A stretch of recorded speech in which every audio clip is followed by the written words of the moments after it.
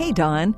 An international team of neuroscientists have discovered how cuttlefish see in 3 dimensions. Oh, yeah. Why study vision in a fish? Well, a cuttlefish isn't really a fish. The animals are closely related to octopuses and squids and part of a group called cephalopods. Neuroscientists are interested in cephalopods because they evolved a complex brain along a different evolutionary path from the one that led to complex brains in more familiar animals with backbones, such as fishes and humans. By studying a brain very different from ours, they hope to gain new insights about how all brains work. I see. But you can ask a person whether they can see in 3 dimensions, but you can't ask a cuttlefish. So how can neuroscientists know? Cuttlefish capture smaller animals like shrimp as food.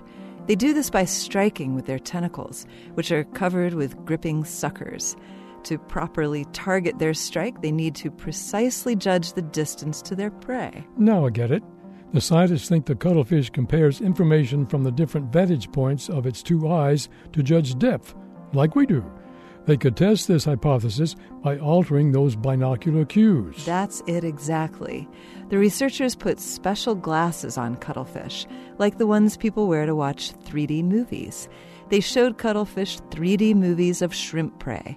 By changing the binocular cues in the movie so that the cuttlefish's tentacles struck too short or too far, they found that cuttlefish rely on these cues to target their strikes accurately.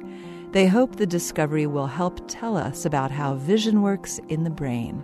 This moment of science comes from Indiana University. I'm Don Glass. And I'm Yael Cassander.